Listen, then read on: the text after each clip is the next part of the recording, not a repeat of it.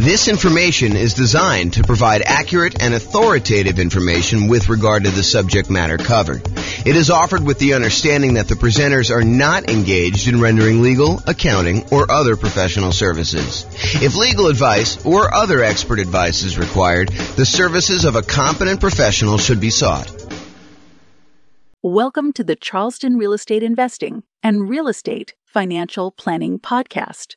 Learn all about investing in real estate in Charleston, West Virginia, with a combination of real estate financial planning and modeling with numbers specific to Charleston, plus syndicated, more generalized recordings of live and pre-recorded real estate investing classes, not all of them specific to Charleston. Be sure to stay tuned after the podcast for a message from our sponsors. The following is part 5 of 6 parts of the class Overcoming Obstacles for Real Estate Investors. Be sure to check out other parts published as separate episodes. Now we're going to do finding what you're missing. So what's missing? So we already covered down payments, which sort of included reserves and closing costs as well.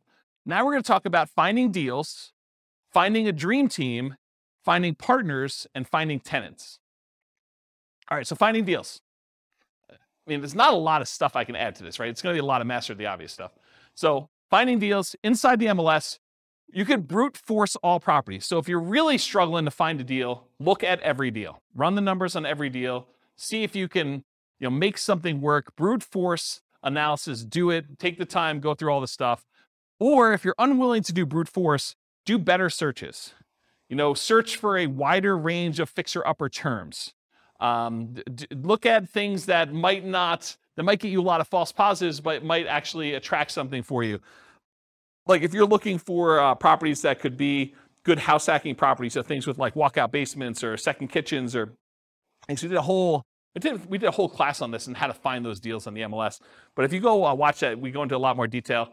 But basically the idea is be more broad in your search so that you can then narrow it down if you're willing to do that. That's all the stuff inside the MLS. Market to find motivated sellers. So if you can't find what you need inside the MLS, be willing to spend money in order to find deals outside the MLS. Put out marketing, and we did a whole separate class on marketing to find motivated sellers, like 2 hours on that. So go watch that to find sellers instead of just deals in the MLS. Because MLS is going to give you, in a lot of markets, it's going to cover about 90% or more of the properties that go up for sale in a year. But that still leaves 10% of properties that are being sold for sale by owner. And it might change a little bit from market to market, but that's about what the numbers are, about 90-10. And some markets, it's more than that. Some markets, a little bit less. So marketing to find motivated sellers. And in my mind, that would also include networking. So we include networking in that class when we talk about it. So going to different real estate investor meetings, meeting as many wholesalers as you can, trying to go find deals by, talking to people, telling them that you're in the business, letting everyone that you're looking to buy properties, because you'll find kind of these off-market deals that way too. If you can't find deals in the market where you're currently looking, consider expanding geographically.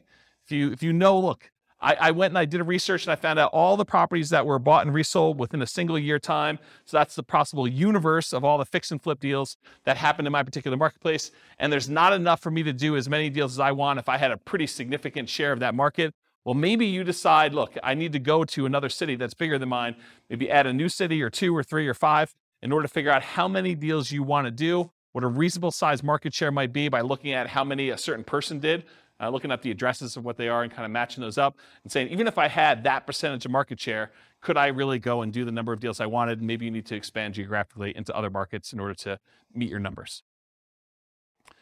Change your strategy to improve deal quality and quantity. So if you're like, look, I only want to do top fixer-uppers, well, you may want to actually improve your deal quality, change your strategy so you can improve your deal quality. You can go and look at, maybe I'm willing to also do regular fixer-uppers or ones where I could add additions or something like that in order to be able to get more profitable deals and also improve the number of deals that you might have. And then another obvious one, make sure you hire a real estate agent or wholesalers, and to a lesser degree, maybe a marketing person and a mentor in order to help you increase your deal flow. So those are strategies. Any that I missed? Does that help, Bill? Cool.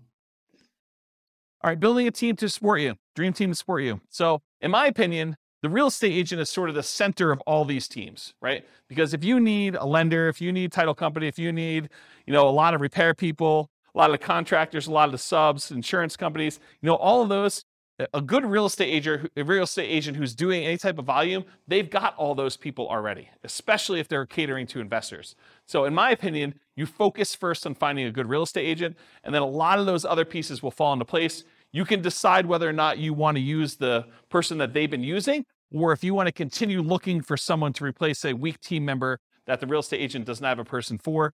And then you can go and do networking with other real estate investors. You can go talk to other people and try to find people that way.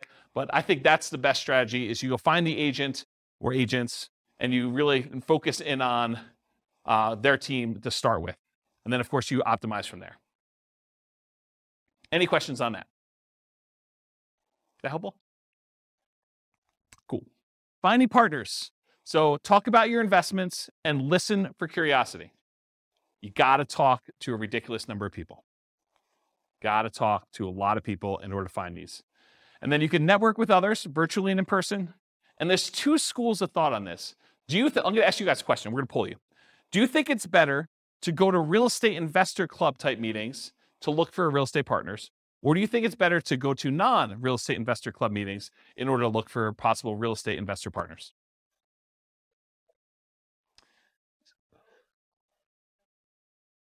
Yeah, so it's really not an either or, but I agree, both is probably the best way to do it. The real question is, what I was trying to get at is, do you think it's better to go to an investor meeting where there's a lot of competition, there's probably a lot of people looking for partners in that room, and they're probably pretty knowledgeable about what's involved, and maybe they're thinking, I'll just do some of this myself, and so maybe they have limited capacity to do other partnership deals because they're able to do some deals themselves? Or do you want to go tap a completely unmarketed to set of people that they're not really, they're interested in real estate, but they're not showing up for meetings, they haven't expressed an interest to learn how to do it, they're really sort of like, yeah, I'd be interested in partnering, I don't know what I'm doing, but I got money and I got loans. I don't know, in some ways, I think I'd rather have the second list. Right. Well, but it's, so Rachel says, if you could find the second list. And honestly, it's like everyone else, right? It's church. It's, business. It's like your work. It's like all the people you're doing. You just tell them about, my husband and I just went and we flipped this property. We did really great on it. And they're like, that sounds awesome. I wish I could do that. Well, you can, right? I mean, that's how you do it. You say, well, you can. Come on over for dinner. We'll talk to you about doing this and maybe you can get involved in our next deal. Okay. But that's the idea. It reminds me, it's probably not exactly the same, but this reminds me of the story of the two shoe salesmen that go to the jungle, right? And they go to the jungle and one of them phones back to the shoe company, yo, send me home, no one has shoes, there's no opportunity here. And then the other guy calls back and says, this is amazing, no one has shoes yet, right? So, I don't know, it's sort of like, which way do you want to do it? And then my final tip about finding partners is sort of a subtle kind of backdoor way. It's marketing to lenders from public record data that have made hard money or private loans.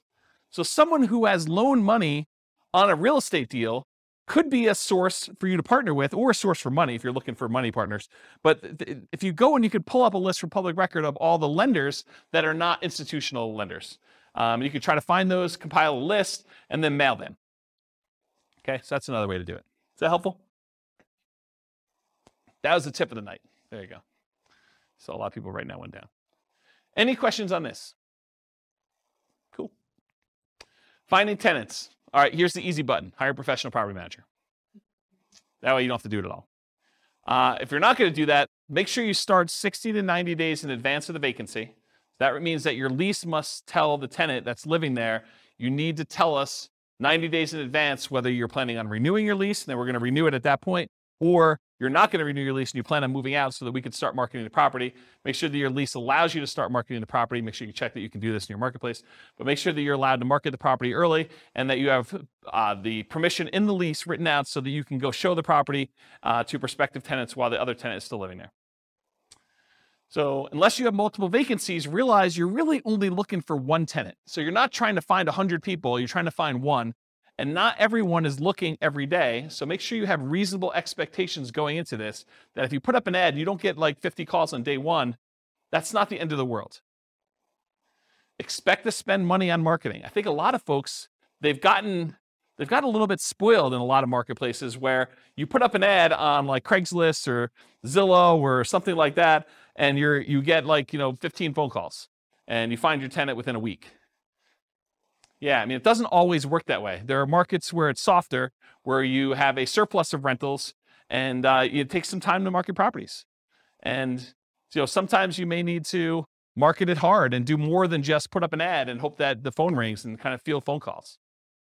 So expect to spend some money on marketing, maximize the marketing you can do all the stuff you can on the web, do signs at the property, in the yard if you can, like all those different things. Network with other local investors to find out what's working locally.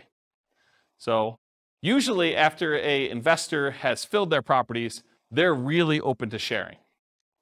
While they have a property for rent, they may not be super open to sharing. But once that property is filled and they've got no vacancy, they're happy to tell you where they're marketing. Assumes you have a great offering, so make sure you're doing all the stuff that you should be doing to the property. You can't try to rent a piece of crap and then tell me that you can't find tenants. Okay? And then once you have a good property and it's good exposure, you're doing all the marketing you're supposed to do, use inquiries, the number of calls you're getting, as feedback. If you put up an ad and you get no calls for a week, that's probably a sign that your price is probably a little bit too high for that property. And maybe you drop the price. That's probably the next lever to do. Once you know that you have really good photos, the property is marketed appropriately, it's up on the web, you verified that, you've got all your signs and other marketing out there, and you're doing all the other stuff that the most successful investors in your market are doing. Any questions on this? Cool. This concludes part 5 of 6 on overcoming obstacles for real estate investors. Listen to the next episode, part 6 of 6, on inner game. With home prices up, mortgage interest rates up, and rents up, but not quite enough to counteract the higher prices and interest rates, cash flow on rental properties in Charleston is harder than ever. Book a call with the Real Estate Financial Planner to apply our proprietary 88 strategies to improve cash flow on your rentals. See the show notes for a link to schedule your call and improve your cash flow today. If you're a real estate agent, lender, or professional in Charleston that wants to help our real estate investor listeners, consider reaching out to learn about collaboration opportunities with this podcast. We'd love to add more value to our listeners by having you assist our investors buy, sell, and finance their real estate investments. See the show notes to schedule a call to discuss collaboration opportunities.